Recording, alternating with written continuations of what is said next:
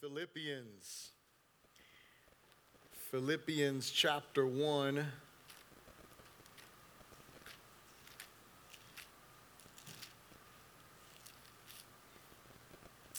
And we are going to read from verse 3 to verse 8. When you got it, say so.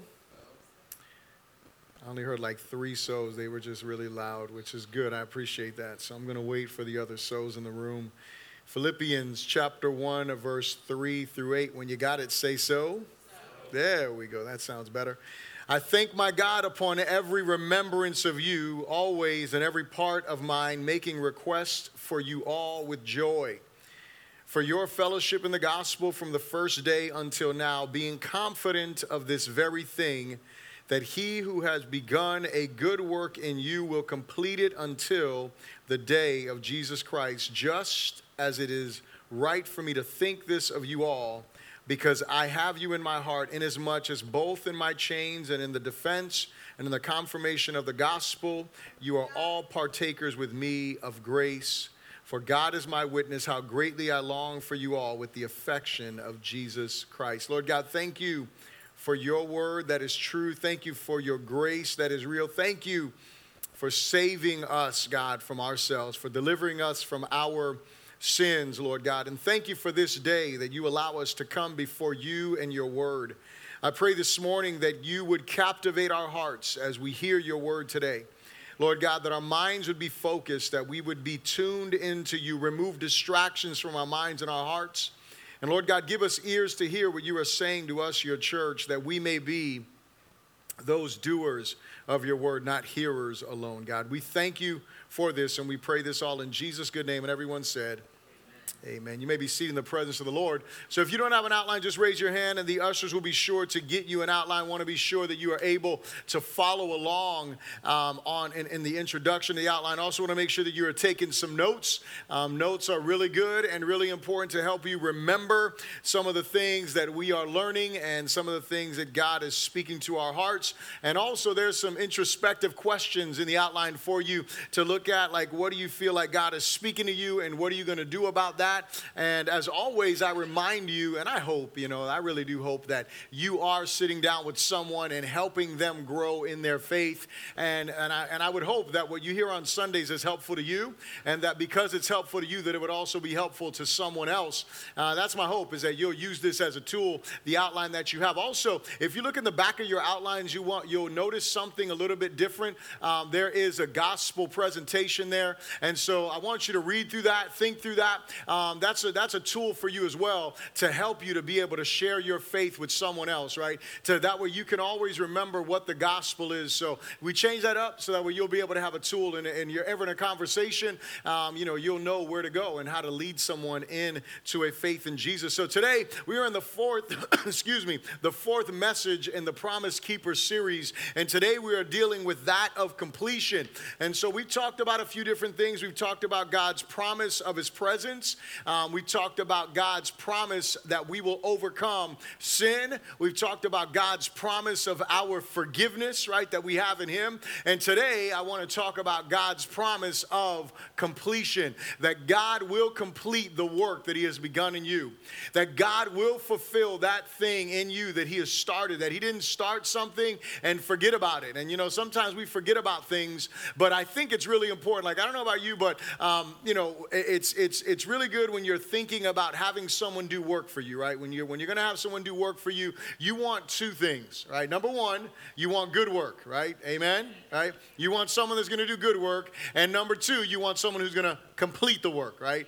You don't just want to, if someone was like painting your house, right? Like you wouldn't want to walk in to the foyer of your home and you're like, wow, this looks amazing. This is off the charts. And then you walk into the next room and it's a mess. And you walk into the next room and they didn't finish, or they finished like half walls. Like that would be terrible, right? Like only doing half the job. And so ultimately, again, it's important for us to realize that God is going to complete his works in us. And so if you look at your outline here, we must recognize that we are all created with a purpose. And whether you're a believer or not, you need to realize that God created you with a purpose. There is a divine design and reason for our existence. And so some people, they have different reasons why they think they're here. here.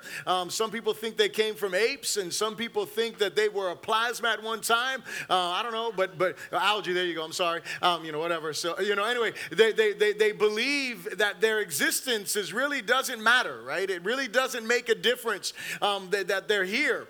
And then there's other people that have an understanding that they are here with a divine purpose. And what I want you to know is that you are for sure here with a divine purpose. But we will only find and fulfill that purpose when we come to know God and actively engage in his completion process.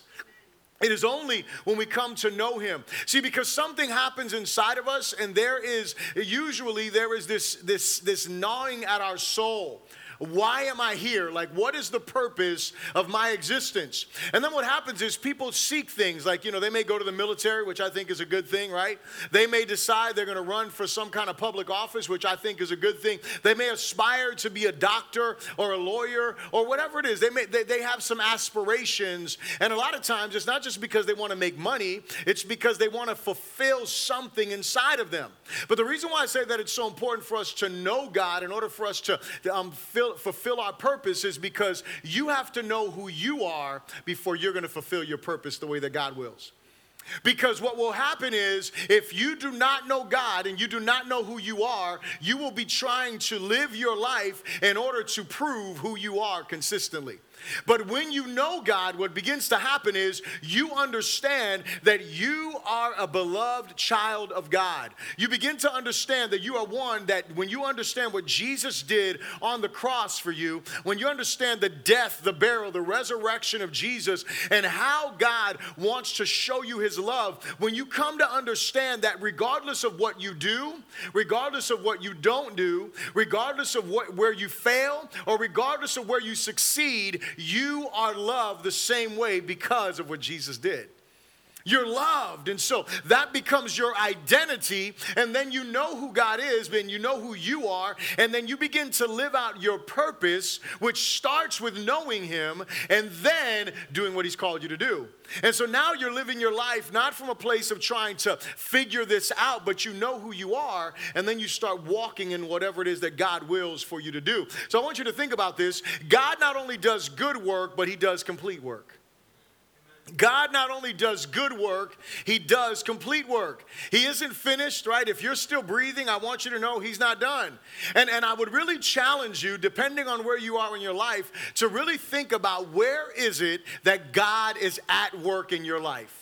Where is it that God is at work in your life? Some of us, it's like immediately you're like, yep, God's working. Some of you are like, I have no idea. Everything is like so good, or everything is so calm, or, where is God working? And one thing that I know is this, is that God is often at work in ways that we don't even recognize. We don't even see his work until all of a sudden we start to see the manifestation of what that is, right? We start to see the manifestation of what it is that he's been doing for a long time. Like, you ever hear those testimonies and you hear stories like, when I look back at my own life and I think about how God saved me, like I didn't realize that God was at work with me when I was up here. Like God was at work with me for a long time, right? I mean, I'm a slow learner, right? So it takes a while to get things done with me. But way back when, I always tell this story when I'm telling my testimony. When I was around 16 years old, I lived with my uncle and my grandfather in Fort Lauderdale. My mom and my grandmother, they lived up here, and they had just moved into Castleberry. And one weekend, my uncle and my grandfather said, hey, let's go visit your mom and grandma. And I was like, yeah, I hadn't seen them in a while. And I always remember that they brought me up here. And when they brought me up here, my uncle and my grandfather said, hey, we're going to go to the store to get some beers, and we'll be back. And I was like, okay. And they left and never came back. I'm sure they got beers and drove home, but whatever. The thing is, they tricked me, right? I'm like, yo, they tricked me. These guys got me. And I didn't realize this, right? I was just mad. Like, I was angry. I'm like, yo, how y'all going to just leave me like that? Like, I had the clothes on my back. I had to wait for a care package. Are you here? Like it was a terrible situation. A year later, I got them back, though. Hello, right? I was scheming for a year. I was like, when we go down there, like a week before I went down there, I called up my friends. I was like, hey, I'm coming down there on such and such a day. We're going to go hang out for like 3 days. And the reason why we're going to hang out for 3 days is because I knew that my mom and my grandmother, they'd stay as long as they could. But I knew Monday was coming. Hello.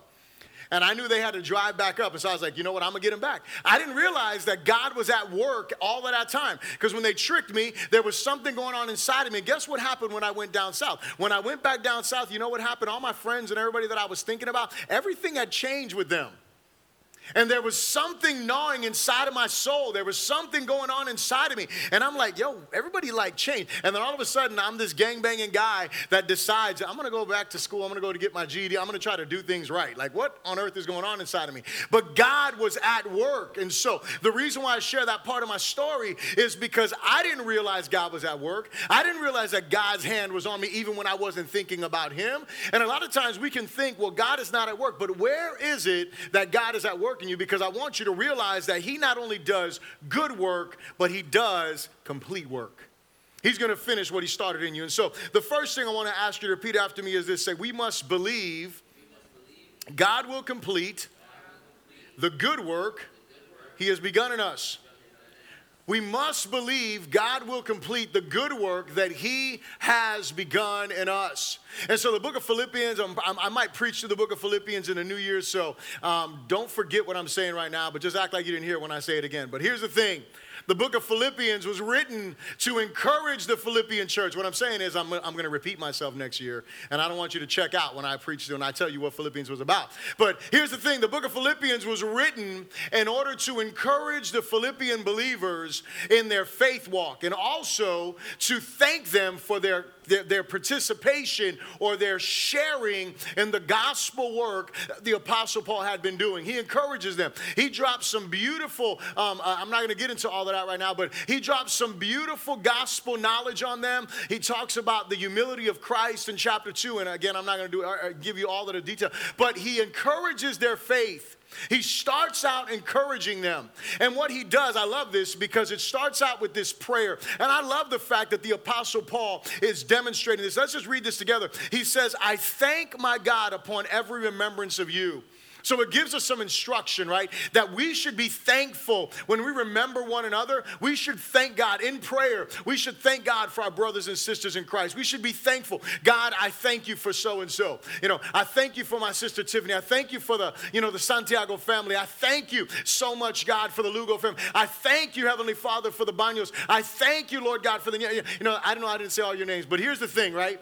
Like, I'm thankful, right? I thank you, God, for my sister D, who's always dropping wisdom on us. I miss being in small groups with her and Bible studies with her because I always walk away with good stuff. But, Lord, I thank you so much for my brothers and sisters in Christ. And this is what Paul says. He says that he thanks God upon every remembrance of them because of their participation. Always in every prayer of mine, making request for you all with joy.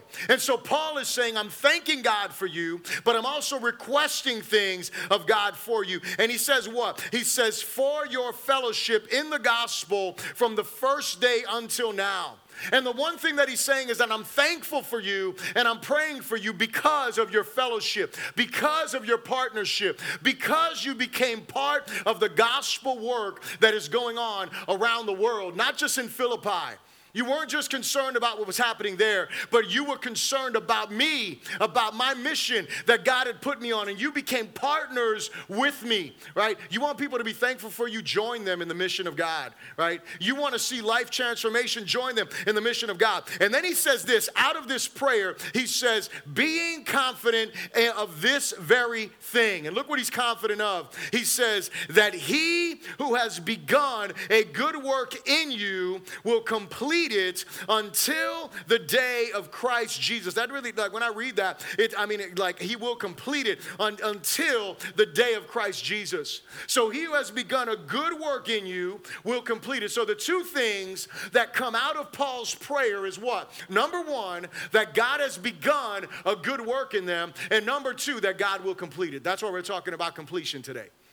That God has begun a good work in them and that God will complete it. Very important for us to get this. We must believe that God is at work in our lives to keep us prayerfully focused in the midst of good times and in the midst of bad times. Are you here? And I intentionally say that because it's not just about the bad times. We always think, man, we need to be prayerful for the bad times. We need to be in prayer for the times that are bad. Listen, I want you to know the most dangerous time for you and for me is the good times. And that may sound so like, oh, that's so morbid, like I can't have a good time. I'm not telling you can't have a good time. But what I am telling you is the most dangerous time, right? The most dangerous time in our lives is when things are good. You want to know why? Because when things are good, we let the guards down, right? When things are good, right? We're not worried about anything, right? I mean, you think about it. Like if you rewind, right? I mean, a very sad, tragic day in our nation's history, right? You go back to 9/11, all right? Think about that for a moment. If we had the protocols that are in place today, prior to that day, I doubt those people would have been able to get on that plane like that and do the things they did.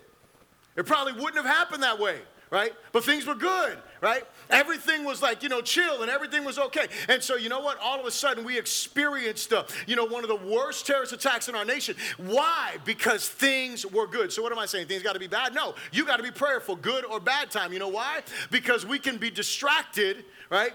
During good times, it's not so much about us being discouraged, it's about us being distracted, right? And we get real distracted by the good things, right? We get real distracted about the stuff that is good in our lives, and we forget. I'm so encouraged with my son. About the last week or so, I hear him saying something that I'm like, I can't even take credit for teaching him this, all right? So I'm not trying to act like I'm a super dad here, but he's like, "Thank you, God," and I'm like, "What did you say?" And he's like, "Thank you, God." And I'm like, "Yeah, amen. Thank you, God." I'm like, "That's good." So I'm trying to encourage that, right? Because I realize that that's a good thing. Like even, thank you, God, that this didn't happen, or thank you, God, that this is going on. Just from being reminded that the good that we have, that the peace that we have, that whatever it is that we have, thank you, God. Reminded of him, not being distracted, not becoming lax, not becoming chill. And then in the bad times, obviously, we have to be encouraged that even in the bad times, God is at work. He is at work, and he's not just at work, but he is at work doing a good thing.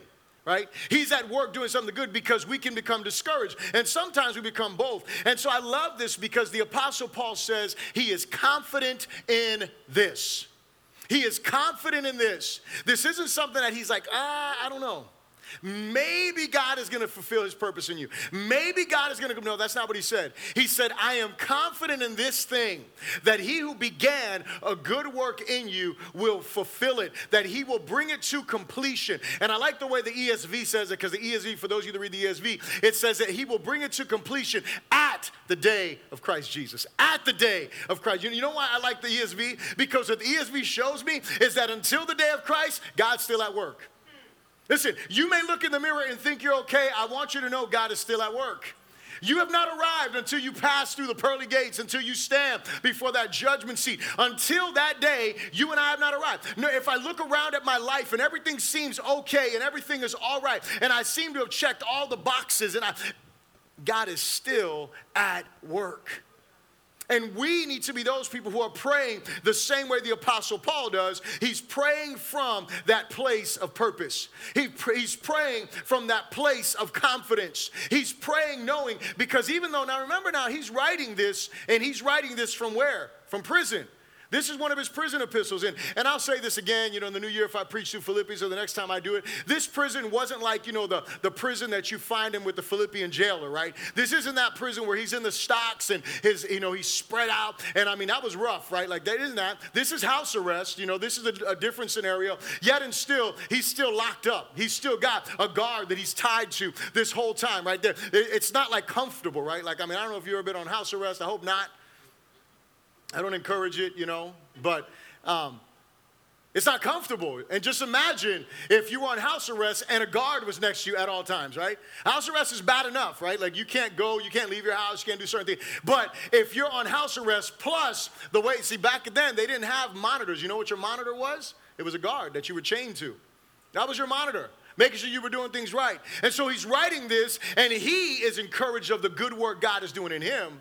So what is he doing? He's encouraging them of the good work God is doing in them. That's what should happen to us when we are confident in what God does. I want you to turn over to the book of 1 Thessalonians as we continue to build on this point. But 1 Thessalonians chapter 5, we're going to look at verse 23 through 24. And this is where we're going to wrap up our time in this message of completion. But 1 Thessalonians chapter 5, and look at verse 23. I'll wait till you turn there. 1 Thessalonians chapter 5, verse 23, when you got to say so. And it says this, it says, now may the God of peace himself sanctify you completely. And may your whole spirit, soul, and body be preserved blameless at the coming of our Lord Christ, Jesus Christ. He who calls you is faithful, who will do it. This is what this whole series has been about. It's been about these words. He who has called you is faithful. He who has called you is faithful. It is about his faithfulness. And look at this. Say this with me. Say, we must embrace God's process of completion. We're talking about completion.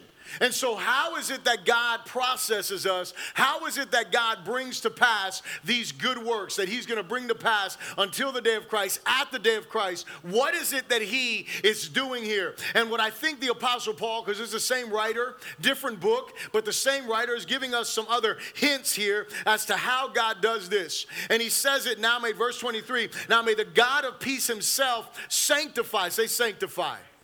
Sanctify you completely. May he sanctify you completely. What does it mean to be sanctified? It means to be set apart for God's work. That's what it means to be sanctified. It means to be set apart for him. It means to be separated from everything else for him alone. The reality is God's good works. Now listen to me. God's good works don't always feel good. Are you here?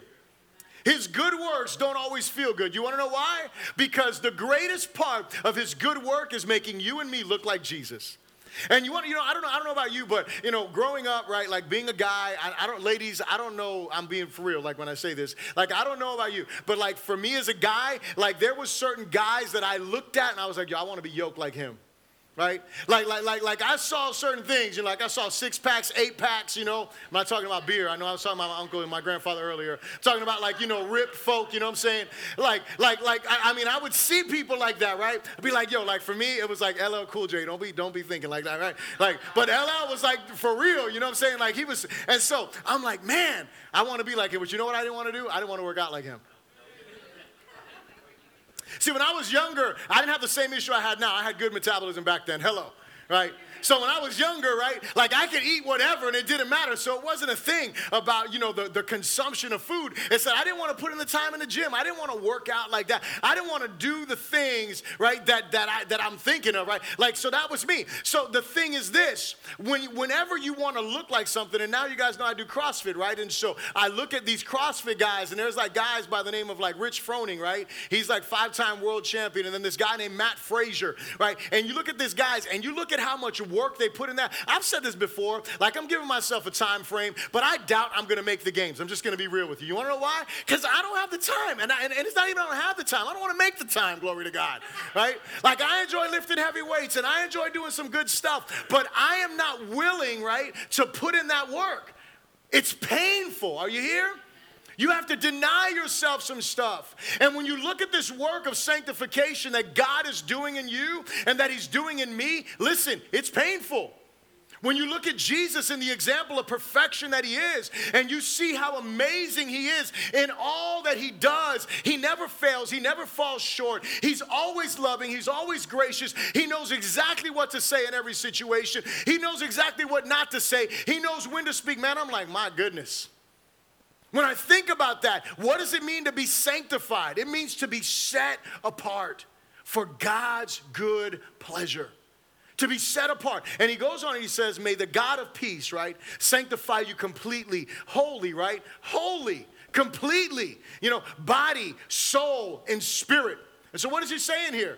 Is he arguing that we have a body, soul, and spirit? I don't think that's the argument here, right? I believe I think the scriptures teach that, but here's the thing. That's not his argument. His point that he's making here is that God, he's praying this. After everything he said to the Thessalonians up to this point, he's saying, may the God of peace completely set you apart in your body, in your soul, every area of your life. May he completely set you apart. So you know what? It's not enough for you not to just go places physically. He wants to remove the desire to be places internally. It's not, he wants you to think differently about places. Are you here? He wants you to completely be his. He wants to get us to that place where my inclinations, though I may struggle against sin, my inclinations and my deepest longing, my deepest desire is for God. That's big. That's what sanctification looks like. It's the removal of this desire for things that are ungodly. It's this thing. It's this purification process that God begins to walk us to. So we see this progress, right? The progress of completion. And it is this. It is sanctification. Whole sanctification leads to what? Blameless preservation.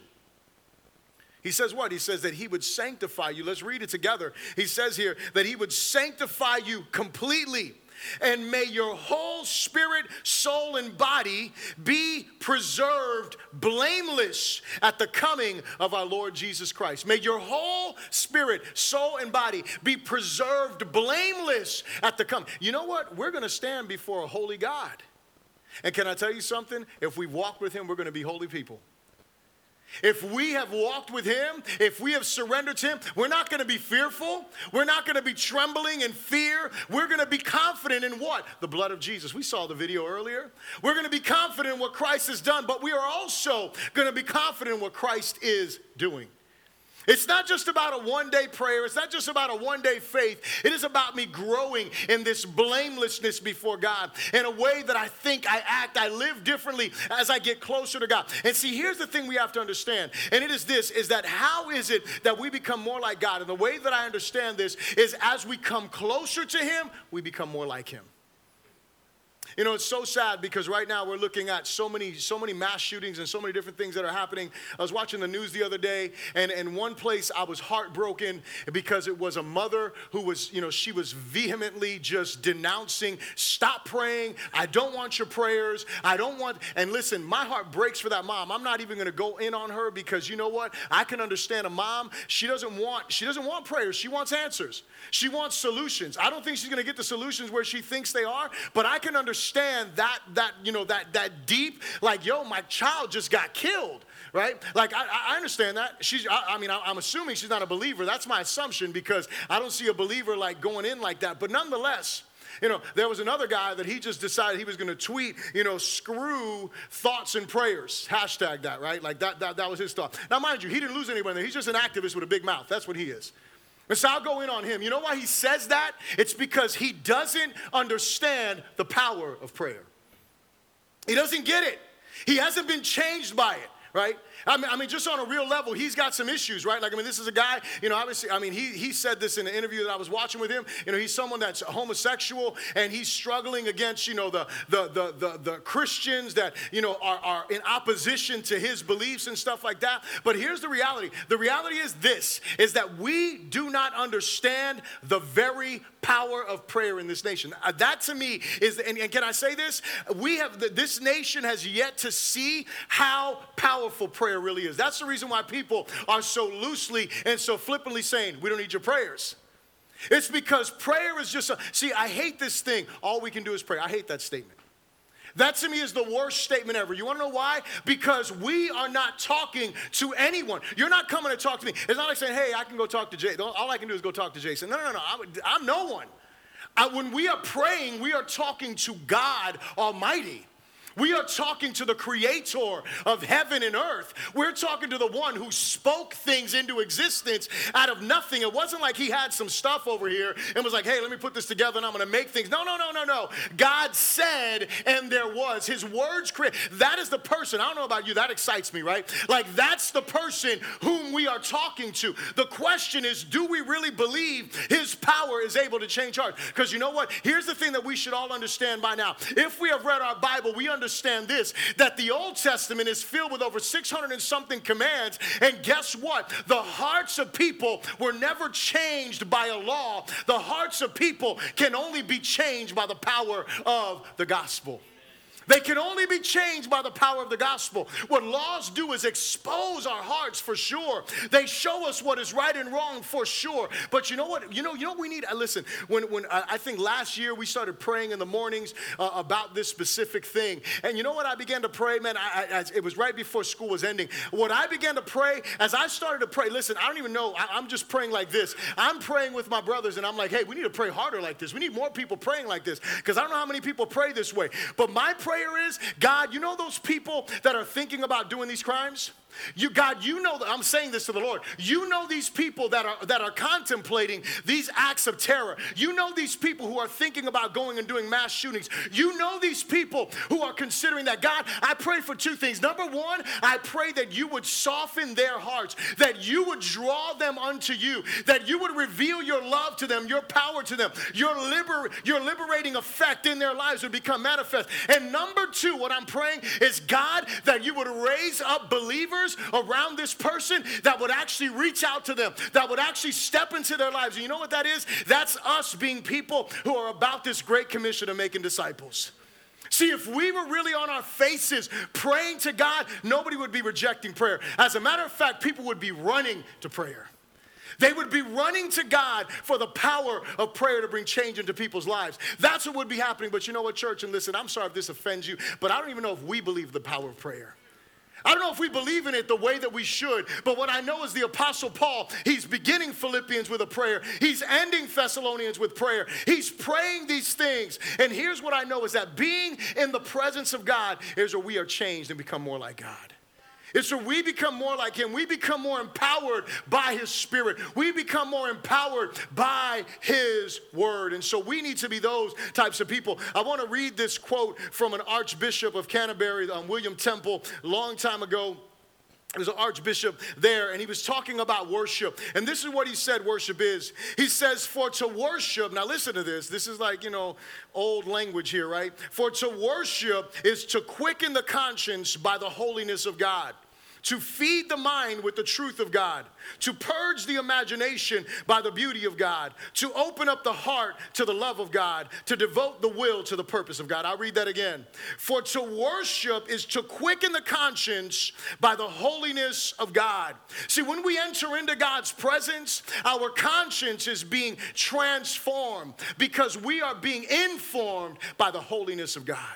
We're there and God is doing something inside of us. It is to feed the mind with the truth of God. You don't worship apart from God's word. Listen, we can sing songs, and I want you to know, when I'm talking about worship and this definition of worship here, there's two sides to worship, right? Two sides to that coin. There is the holistic side, which everything we do can be worship. But then there is the specific side, which is the separated time with you and the Lord. And we need to come back to that place, because this is what I know, is that the holistic side of worship only is as powerful as that specific side of worship. You see, if I'm not spending time in the presence of God, having my conscience be marked by the holiness of God, and feeding my mind with the truth of God, then I'm not going to be able to think the way God does. It is also to do what? To purge the imagination. Listen, I love this. To purge the imagination by the beauty of God. Oh, that's so awesome. I don't know about you, but my mind is corrupt. Right? My thoughts sometimes are so in the gutter. But when I worship God, you know what he does? He elevates my thoughts to a totally different place. I don't think things the way that I used to. Why? Because I'm looking at the beauty of who God is. It is to open up the heart to the love of God. You know what happens when I'm in worship? When I'm in worship, my heart is being changed. It's being dominated. It's being transformed by the love of God. And it's to devote the will to the purpose of God. You see, when I'm in worship, you know what happens? I can't come out of worship, of that intimate time with God, and be like, hey, you know what? My mind was changed. Your truth impacted me, but I'm going to continue living for myself. My will is transformed. And let me say this like this. To the degree that we as a church walk in transformation is to the degree that our culture will experience God's transforming power. If we are not being transformed in the presence of God, we shouldn't expect our culture to be transformed by the power of God. The third thing I'll ask you to repeat after me is this: that we must trust God's faithfulness to complete his work in us. We must trust God's faithfulness to complete his work in us.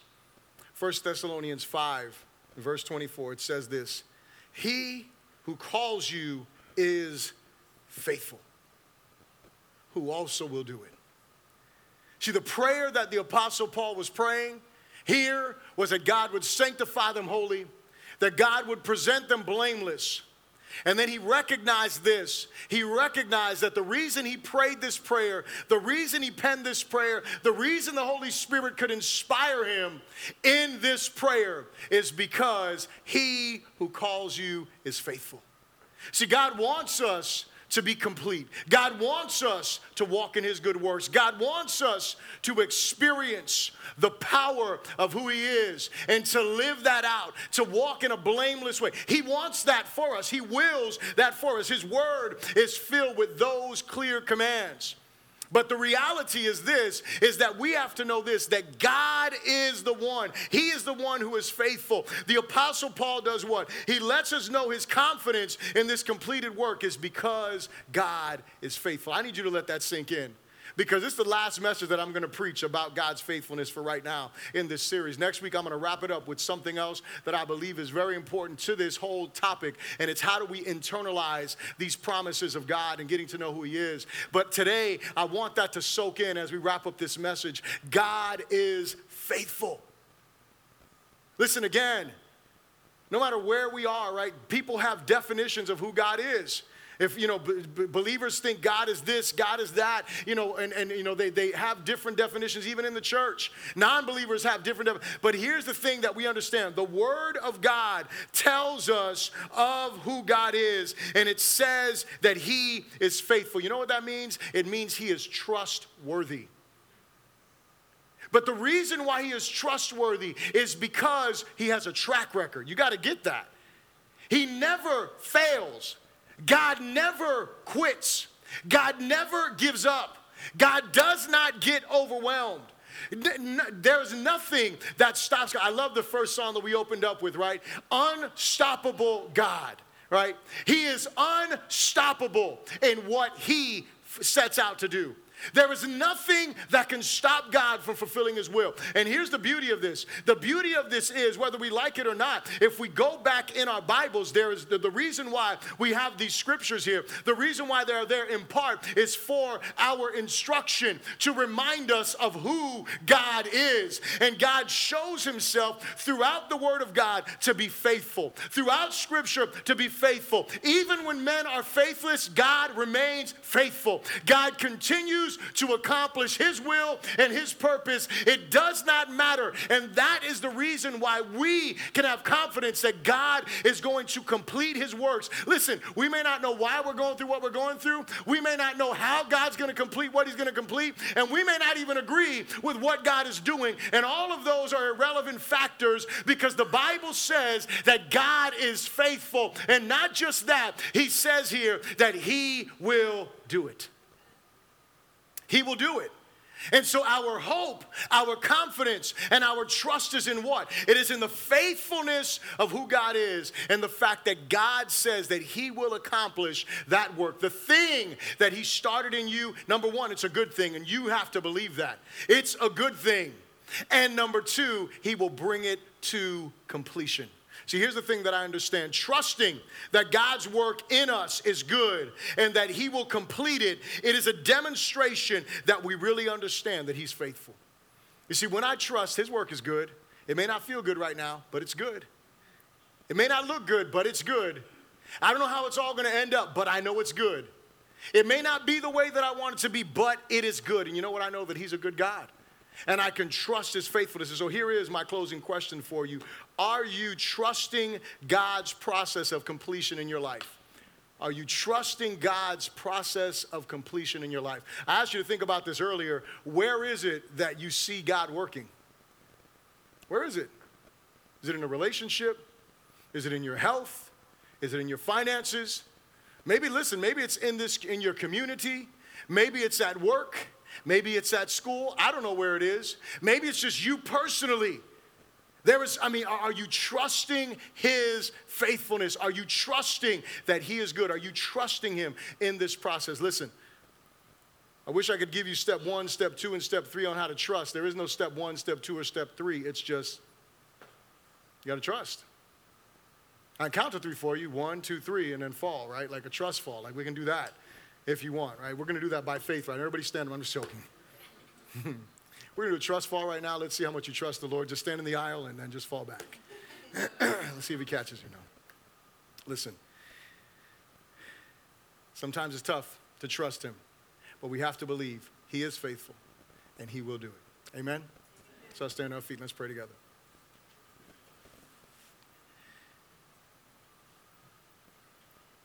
Faithful God, we come before you today with humble hearts. We acknowledge that your grace is sufficient in our weakest moments. We acknowledge that you are trustworthy, and we acknowledge that you are faithful. And so, Lord, today, I ask that you would help all of us trust you more. Help us to recognize you as doing good works in us, and let us trust that you will accomplish that, God. Lord, whatever needs to be purified in us, God, purify our pride. God, purify our doubts. Purify our fears. Purify us, Lord God, of thoughts that are incompatible with that in your word. Lord, purify us that we may be blameless at your appearing, Lord. God, today, I pray for the ones in this place that are struggling to trust you in the process. Lord, may you strengthen their faith in your faithfulness. And Lord, we thank you because we know that you are at work in us and your works are good. We honor you for this. We pray these things in Jesus' good name, and everyone said, come on, give the Lord a hand of praise.